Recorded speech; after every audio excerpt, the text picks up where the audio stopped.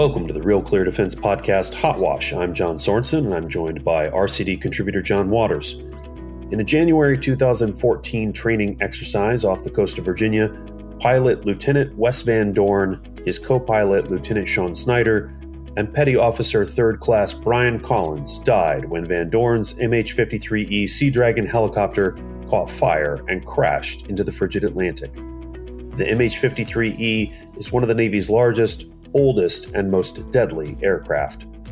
Today, we speak with Zach Stauffer, director of the documentary Who Killed Lieutenant Van Dorn, which explores Wes's story and the investigation into why this aging aircraft with a known deadly track record continues to fly. We are also joined by Wes's widow, Nicole Van Dorn, whose efforts helped spur the inquiry into the institutional failings that led to her husband's death. And by Chris Hummey, Navy mechanic and aircraft maintainer on the MH-53E.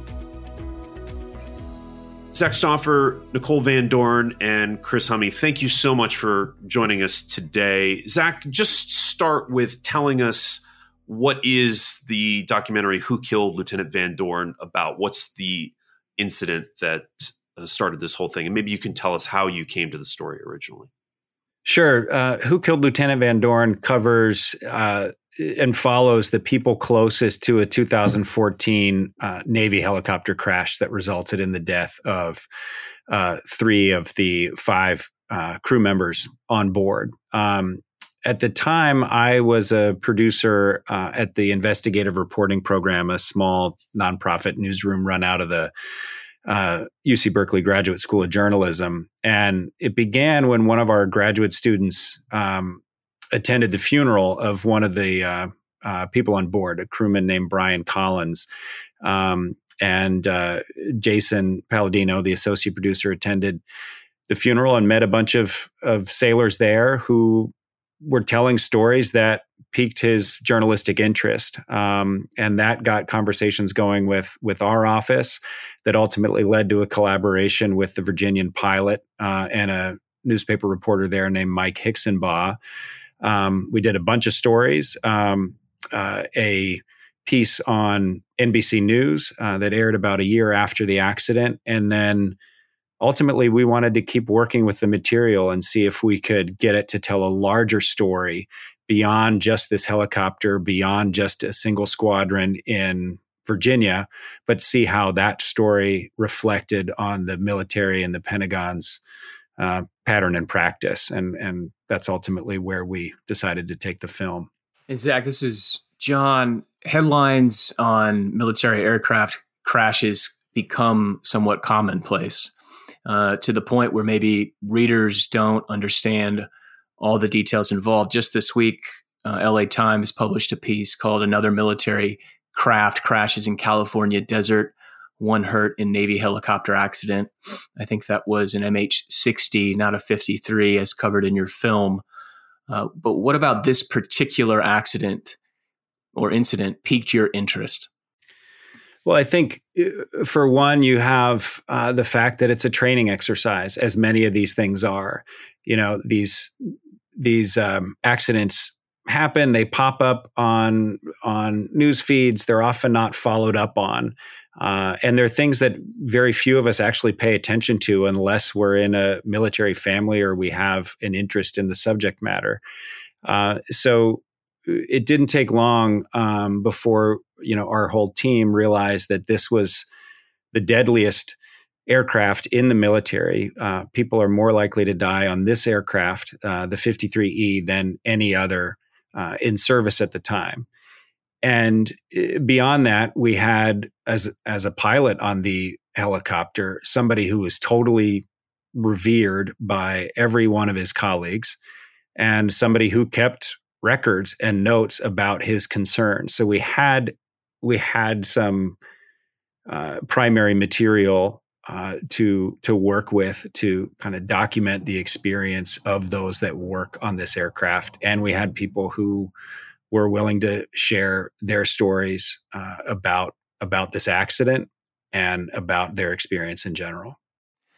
And I want to get to the subject of the documentary, Wes Van Dorn, and the records he kept and the studies he made. And the 2 big failures one leadership and the other maintenance, as I understood the film.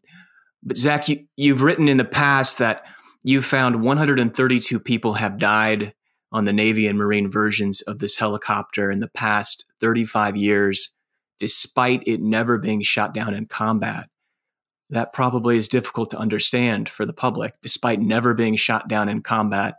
And that's the background for why you call it the deadliest aircraft in the military.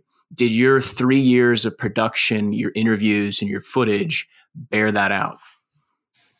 Yeah, this helicopter, there's been crashes overseas in theater. The deadliest day in the Iraq War was when a CH-53, the Marine version of this helicopter, crashed with, I want to say, about 30 people on board, give or take. It might have been 31. So give or take a couple, but about 30 people. So, but it was not a result of fire. It crashed. Weather wasn't great, and so on. There's actually, we found out later, somebody got in touch with us. It's actually 136 people. Our records request and the stuff that we got back from the Naval Safety Center left off an entire accident that killed 4 people in 1999 near Okinawa. So we updated that on our website. But 136 people, all through just a regular old flight that they thought would land safely on the other end. But across those accidents, unfortunately, it didn't. And I'll point out that a lot of times people say, "Oh, it's a helicopter. It carries a lot of, has room for a ton of people," and it's few accidents, but a lot of folks. But most of these were actually just the flight crew, pilots, and a couple people in the back.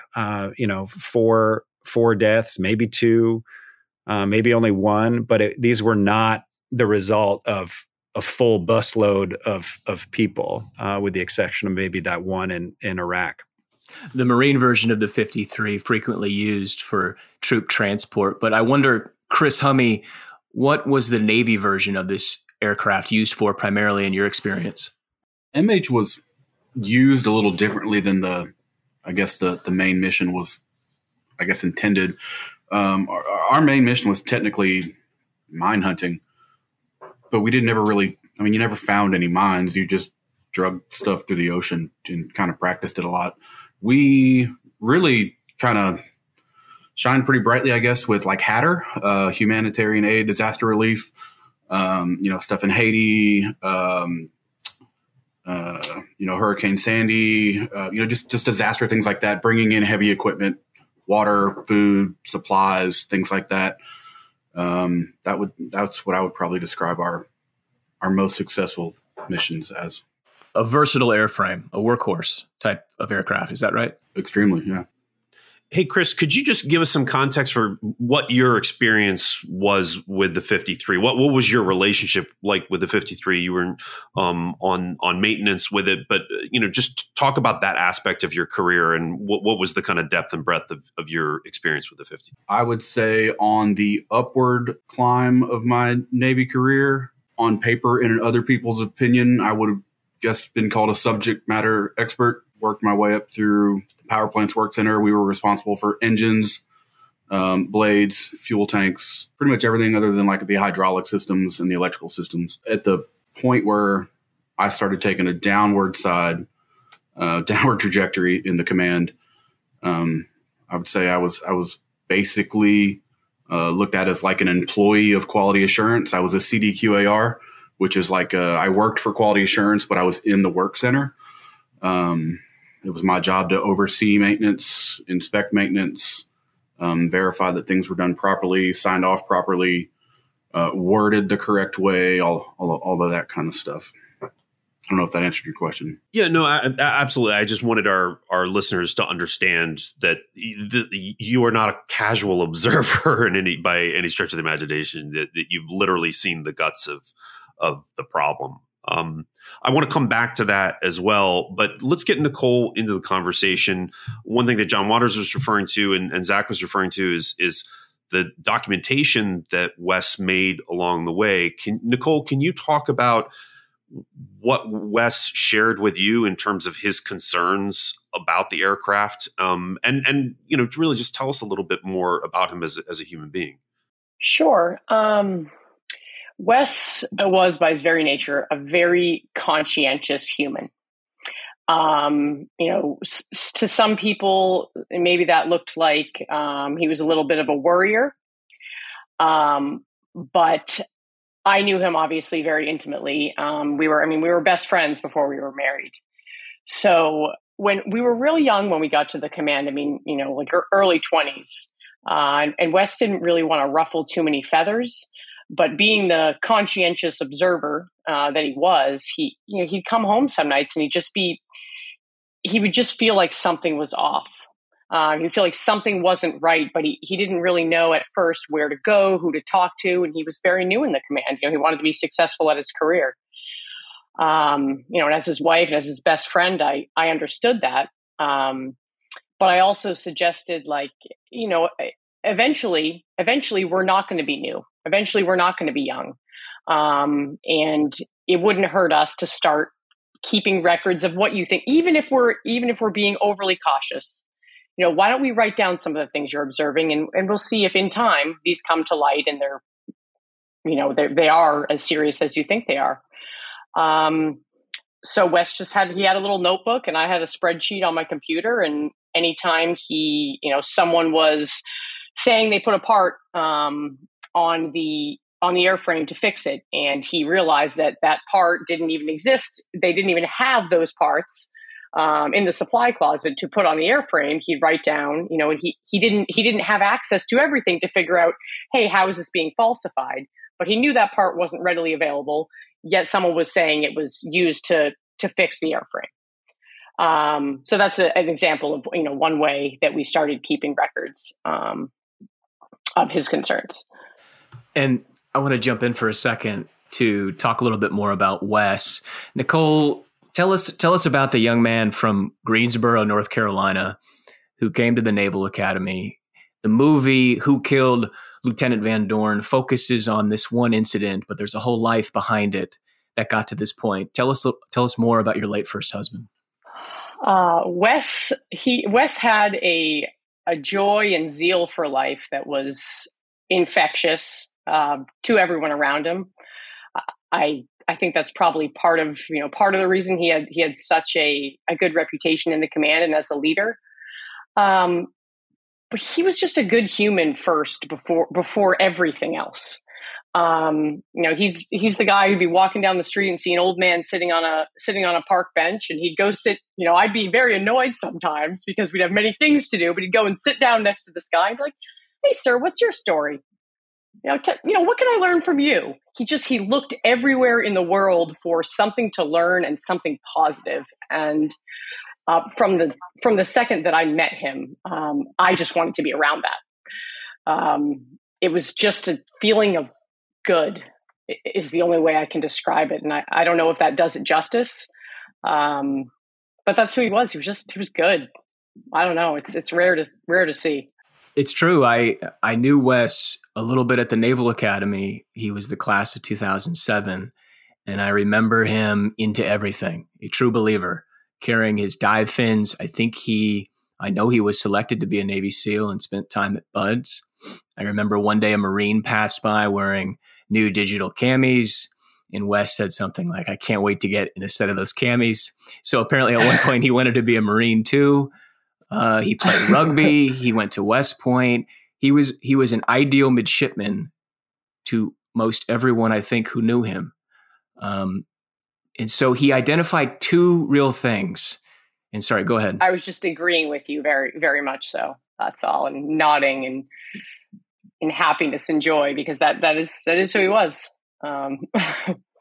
He was a true believer. He wasn't keeping records to report on someone or write someone up. I know when you say he was keeping these records, he was keeping them because he was a true believer in the mission. He wasn't there for power. He was there to lead, as we were taught at the Naval Academy. And so he identified two problems. And Chris, I want to get your opinion on the second one, but the first one was leadership. What was the leadership problem Wes was pointing out. I should preface that with a little background. I'm from a pretty far back military family. I joined at a later age. I was 27 when I joined. I've got various ranks and pay grades and all that on both sides. I have a little history with some leadership. The biggest, I would say, thing that really kind of struck me as strange with HM14, I guess in general, but as a whole, the HM community would be. So I had a mentor. He was a senior chief. He was an AD senior chief, and I'll never forget one day he kind of, HM14 was my first squadron, and he kind of said to me, he said, HM14 is not the real Navy. Don't judge the Navy on HM14. Just do your time, keep your head down, and get out of here. You'll see the Navy when you get out to the Navy. And I just remember thinking, oh, that's really weird. And then as time went by, you kind of see what it is and why, where a lot of our maintenance control meetings are, we worked a while with civilian contractors, and most of our civilian contractors were previous like senior chiefs and maintenance chiefs from like the 80s and 90s in the HM community that just when they got out, they had a job. And it seemed like we had a lot of that with some of the senior officers as well, that they just wanted to just kind of at some point do their time at the squadron level and get to the wing or get to wherever. And just, it was almost like everybody just wanted to survive their time at HM14. Nobody wanted to ruffle feathers. Nobody wanted to, be the wrinkle or whatever. I guess you could say it was very much keep an eye on your career. Don't screw your career up while you're here. Don't let anything else screw up your career while you're here, and just do the Navy when you get past here. And it was the vibe and the actual pass down that we got from a lot of leadership. So, I mean, just to cut to it, from your perspective, what was the main issue? Was it the aircraft itself? Was it the inability of the Navy to supply an aging system? Was it that it was, an unglamorous workhorse that didn't get any love, from command? Or, I mean, how would you sum it up? Was it a design flaw? Was it, how do you see all of those different factors playing out? It was not a big Navy issue, I don't think, because the money was sent to places from, I guess you could say, big Navy. We just didn't use it right, or at one point our aircraft was supposed to get phased out and kind of replaced, and then when that didn't, when that happens, you cut off contracts for parts being made, gaskets being made, all the way down to small electrical boxes. And just when you stop making these things, and then you realize, oh well, damn, we're gonna have to fly this thing for. I mean, what are they saying now? 2025? That's almost 20 years past like the original replacement point or something. I mean, and nobody ever thought about, let's get some of these contracts going again to give us some parts. And so that would probably, I would say, fall at like the wing level, obviously down to the squadron level, because I mean, I think if you're properly reporting your failures and deficiencies and what you're lacking up the chain, surely someone's going to notice and maybe start paying more attention or doing the right thing. But the only thing we cared at the squadron level was hours. Make sure you have enough hours in the air. And it was like, I don't want to say that on a daily basis it was like, don't be safe. Like, it was never like that. It was always very much an aura and a presence of, be safe, do that. But it would just depend on the time of the day, or what you were really missing to get it done, or who was even calling the shots that day, on how, by the book it was really kind of done. I think it's been recorded somewhere, and I'll leave their name out of it. That I'm sure if they ever listen to this, they'll know who they are. They were an AE first class that was in QA, and we were robbing some part out of a fuel cell one day, and you're supposed to jump through all these mandatory hoops that end up taking 24 to 48 hours on making sure this fuel cell is safe to get into. And we weren't doing that. We weren't afforded that ability. And, we basically just had kids, just in a fuel cell on 90-degree days on the Virginia waterfront, like just hoping we don't pass out and like die. And it was basically, we were told, we don't have time to do this that way and let this tank air out for 24 hours. Get in there, get it done, or we don't go home till it's done. And who do you complain to when quality assurance, who's supposed to be there for the safety monitoring, is barking that order down? And of course, the obvious answer is, well, you should have gone to the chief or the QAO or the XO or CO or whatever. But if you've done much research into any of the backstory here, open door policy is only an open door policy until you actually use the open door. And then you're blasted for jumping the chain of command. So that was its own thing. And then what was the last? I was asking, was it a design flaw itself? I mean, I know that in terms of usage, yes. The usage demands, I mean, a lot of this was, well, certainly in the minesweeping capacity, is low altitude, high tension on the airframe. It takes a beating. I mean, it's a workhorse. Yeah. It's meant to be a workhorse, but it really, really takes a beating. Was it something about the aircraft that it just wasn't designed to take that kind of repeated mission? So after the crash, there was inspection periods, and then there was the time period where the Marine Corps felt that the inspections weren't done properly, and that's when we had a lot of engineers in.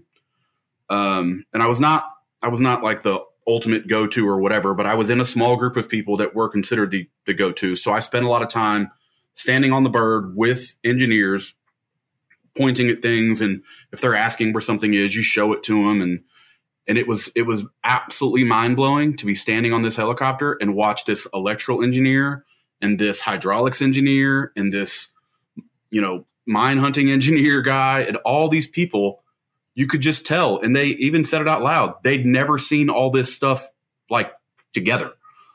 So like over the years, this problem keeps happening, so we're going to create this monitoring system that requires all these wires and computers. Cool, just draw out how to put them in there, we'll put them in there. Well, that engineer doesn't think about the other stuff that's already shoved through that little 2-inch hole going through a bulkhead wall. And so you just have all of these things just shoved into this tiny little can that were never supposed to be working in sync or together, or let alone rubbing next to each other, completely soaked in,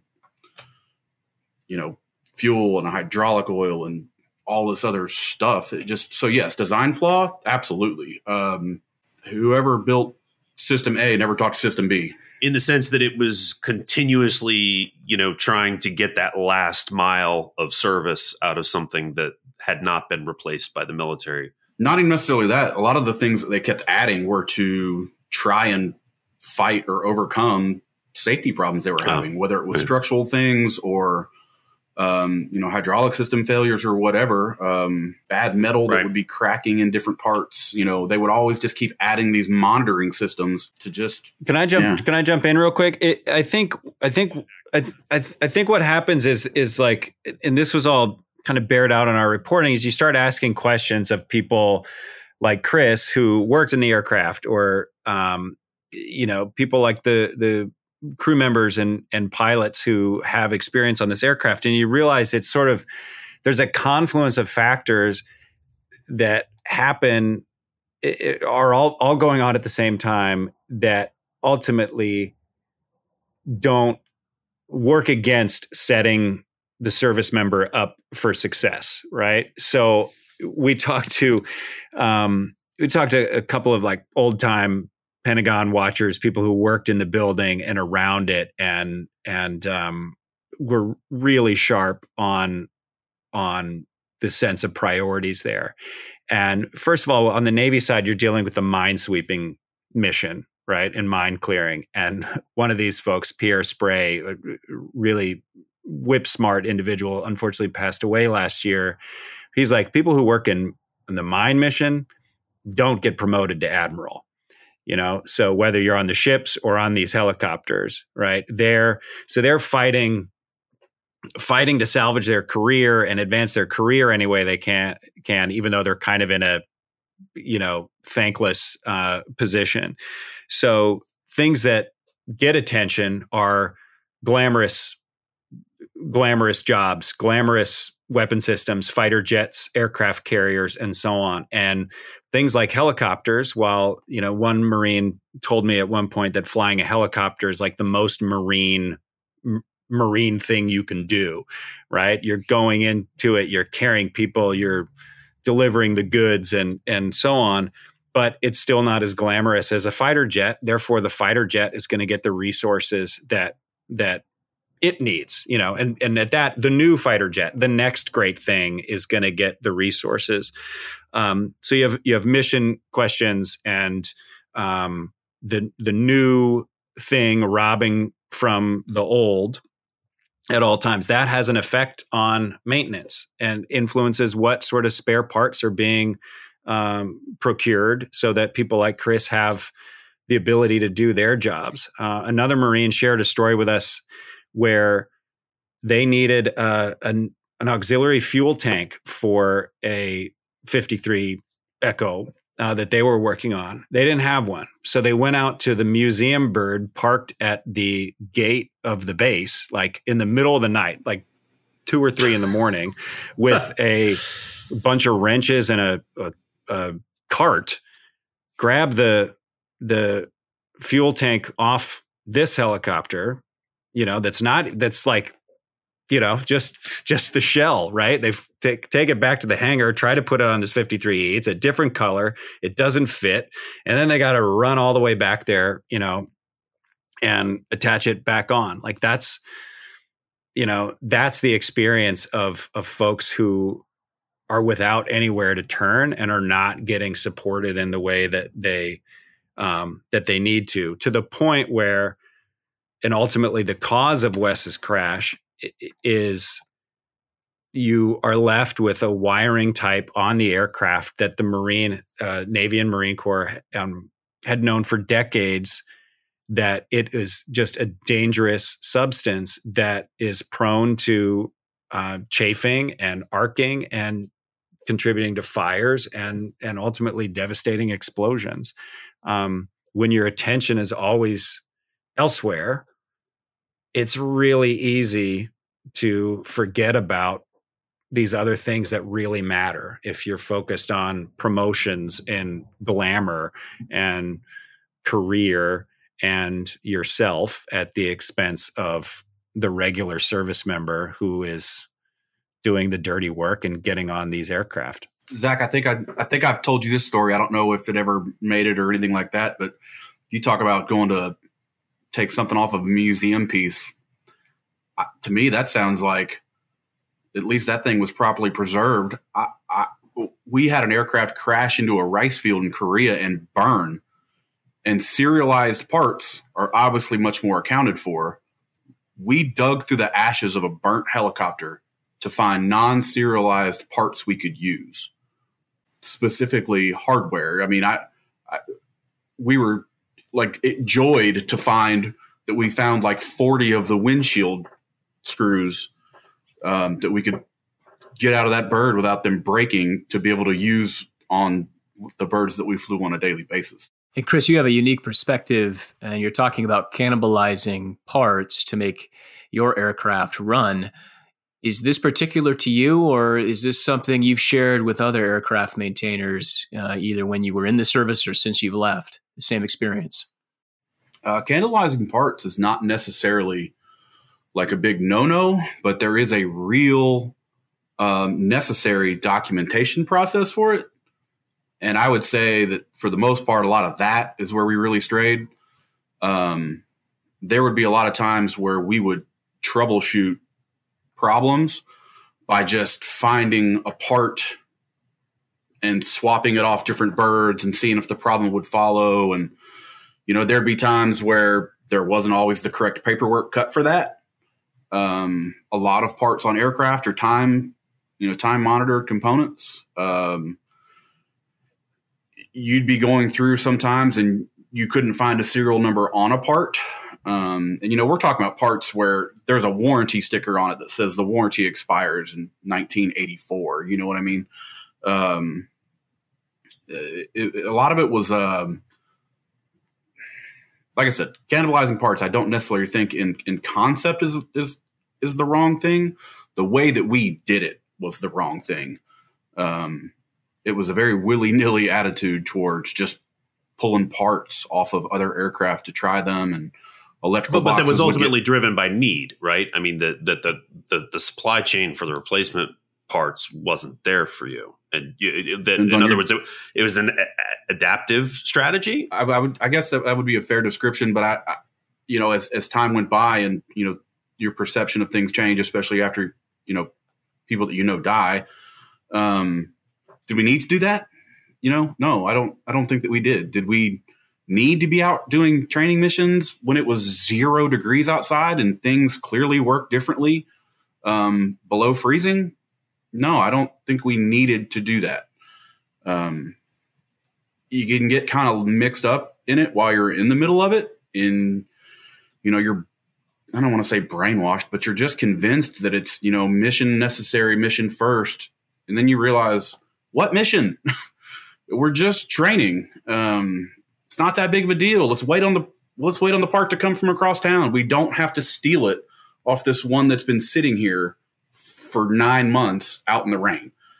There was a right way to do things and a wrong way to do things. And a lot of times to get that extra 3 hours of flight time on the books that day, we would kind of do the wrong thing. And so, Nicole, back to Wes, you lost your husband on January 8th, 2014, when his MH-53E crashed. What would you say needs to change? Well, I like to think that some of it has changed, given all the efforts over the past 7 years or so. But I mean, I think it's pretty obvious what needs to change. I think that there needs to be actual accountability. I think that accountability shouldn't exist just on paper. It seems very clear from what Chris is saying and what Wes observed that there's all these procedures, and you can go to this person and you can go to this QAO and you can make this complaint, but you can't. In practice, in theory, sure you can, but in practice, the result is that either your career is destroyed, you don't get the help you need, or it's a dead end, or you're told, oh yeah, okay, thank you, thank you for that report, and then nothing changes. I don't know if that will come in the form of maybe a impartial third party who is serving and acting as the QAO of some of the subcontractors that are working for the government and are also overseeing the maintenance of the helicopters. I'm just a civilian, but it seems very clear to me that having people whose self-interest and careers and career trajectory is intimately tied to their reporting or non-reporting of what's going on, having them be the ones that decide, am I going to report this or not? It doesn't seem to have worked. And I think that's very clear. So that's something that I would like to see change. And again, I don't know how to make those changes, but there are certainly people with more experience than I have that could make those determinations. And similarly, Zach, you put in 3 years making this film. You've spent the last 3 to 4 years touring it, promoting it, clashing with the government in some circumstances to make sure that it was properly told and received. What is your takeaway from the experience? Well, I think one on a personal level, it's anytime I've worked on a story, you dive into material that you're unfamiliar with beforehand, and it just becomes incredibly interesting. I was in a position where, like I think most Americans, where we are so comfortably removed from the realities of military life. Not just the battlefield and all that brings, but just the daily grind at home. I didn't have to think about this. And working on this particular story forced me to, and realize how blissfully unaware I was of this kind of problem. And I think more folks need to be aware of that. And I think when we've shown the film, people realize that. We're told constantly, "Oh, I had no idea that happened," or "Oh, this happened to my brother on a submarine, and I didn't realize the situation was so similar elsewhere." So that's one kind of personal takeaway, and second, picking up on what Nicole said about accountability is, sometimes we see forms of accountability. Maybe a squadron commander gets sacked over a particular safety issue. We saw that, I think it was summer of maybe blanking on the year, but HM-15, the sister squadron, had a couple of crashes, I think summer 2012, in close proximity to each other in Oman and again in Bahrain at the airport. And that squadron commander was out of a job pretty quickly. But what about their boss? The ones who, and their boss after that, the ones who appropriate resources, the one who makes decision about how we're going to equip this, particularly unglamorous helicopter. What are we going to do to help them succeed versus, some other thing in another corner of the military? Time again, we see the generals go off and get cushy jobs and board positions at defense contractors. They're never held accountable. They get to live off the retirement plus the 6-figure board salary, the vice president's job, and so on. Whereas people who actually have to do the work just kind of, just get by. Zach, can you update us on what the status of the aircraft is in the 2021 budget? I believe they were starting to sideline the 53E, and there's the 53K that's supposed to come in and start replacing. Can you fill us in on that? Do you know where they are on that? You'll be able to find better numbers than me, but when we're doing our because I feel like it's one of those things that's constantly changing. But when we were doing initial clip research, and researching, okay, what's been written about this helicopter, when the 53K was announced, it was supposed to be online, before Wes's before that 53 crash in Virginia. Like these kinds of things where there's always an optimistic timetable given. It's never met. And, besides that, the Navy wasn't even originally signed on to get to the 53K. It was purely a Marine Corps aircraft. I have one thing I wouldn't mind adding a little bit. Me and Zach were talking about this the other day. You don't know what you don't know when you're in the middle of the storm kind of a thing, right? And it was if I could stress one thing that I would love to see get addressed, and I think Zach was talking about how it's always the little guys that kind of get pounded down. I went from being considered one of the go-to knowledgeable people in the squadron. Every time there was a rescue debt to go do something, it was, I was heavily involved in that. I was respected. And then there was a crash. And then within 15 months, I'm out of the Navy as a cancer to my squadron. And in the therapy that I've had throughout the years, whether it was with actual therapists or bourbon therapy or spending time with Zach, you learn and you kind of discover. And then as you just get older, nobody gave two thoughts about the extreme decline of what probably was considered one of the better sailors in the squadron. No one cared about the mental health of a person that was clearly going through something. And I think the accountability should be with those in charge. The fact that no one thought to ask me if I was okay, if there was things that we were going through as us younger guys, we didn't get that.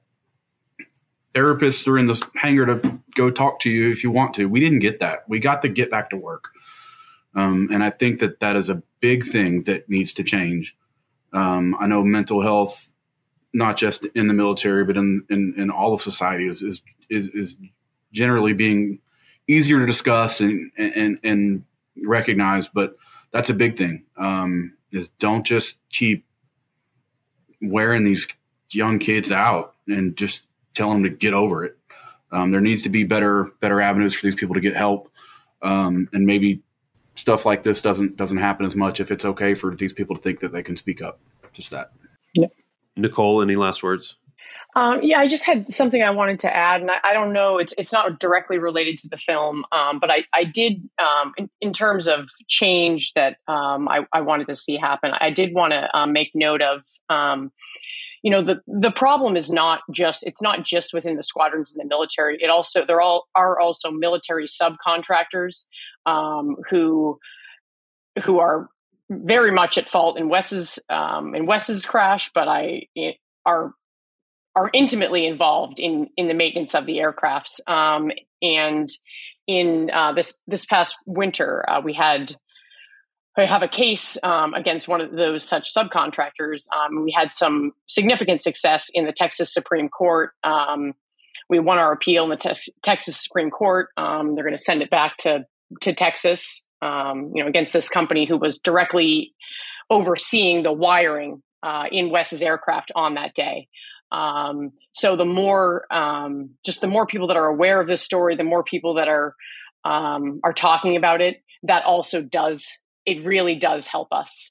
And it really just adds, it gives us strength to continue fighting and to continue fighting these battles that are, it's such a diverse battle, in so many different arenas, that the support and the acknowledgement by the public really, does help. Well, Chris Humme, Nicole Van Doren, and Zach Stouffer, thank you so much for sharing the film with us and talking about these issues. None of them are easy. None of them are immediately solvable, but the film is an important conversation to be had. For our listeners, I hope that you go out and check the film out. It's available streaming in a variety of places: Amazon, Canopy, iTunes, Sundance, etc. Look for it. Chris Humme, Nicole Van Doren, Zach Stouffer, thank you so much for joining us today. Thank you, guys. Thank you. Thanks for having us. And thanks to our listeners. Be sure to subscribe and rate the podcast on iTunes or wherever you listen. In the show notes, you can find a link to sign up to receive the Morning Recon, our daily newsletter summary of defense news. For John Waters and everyone here at Real Clear Defense, I'm John Sorensen.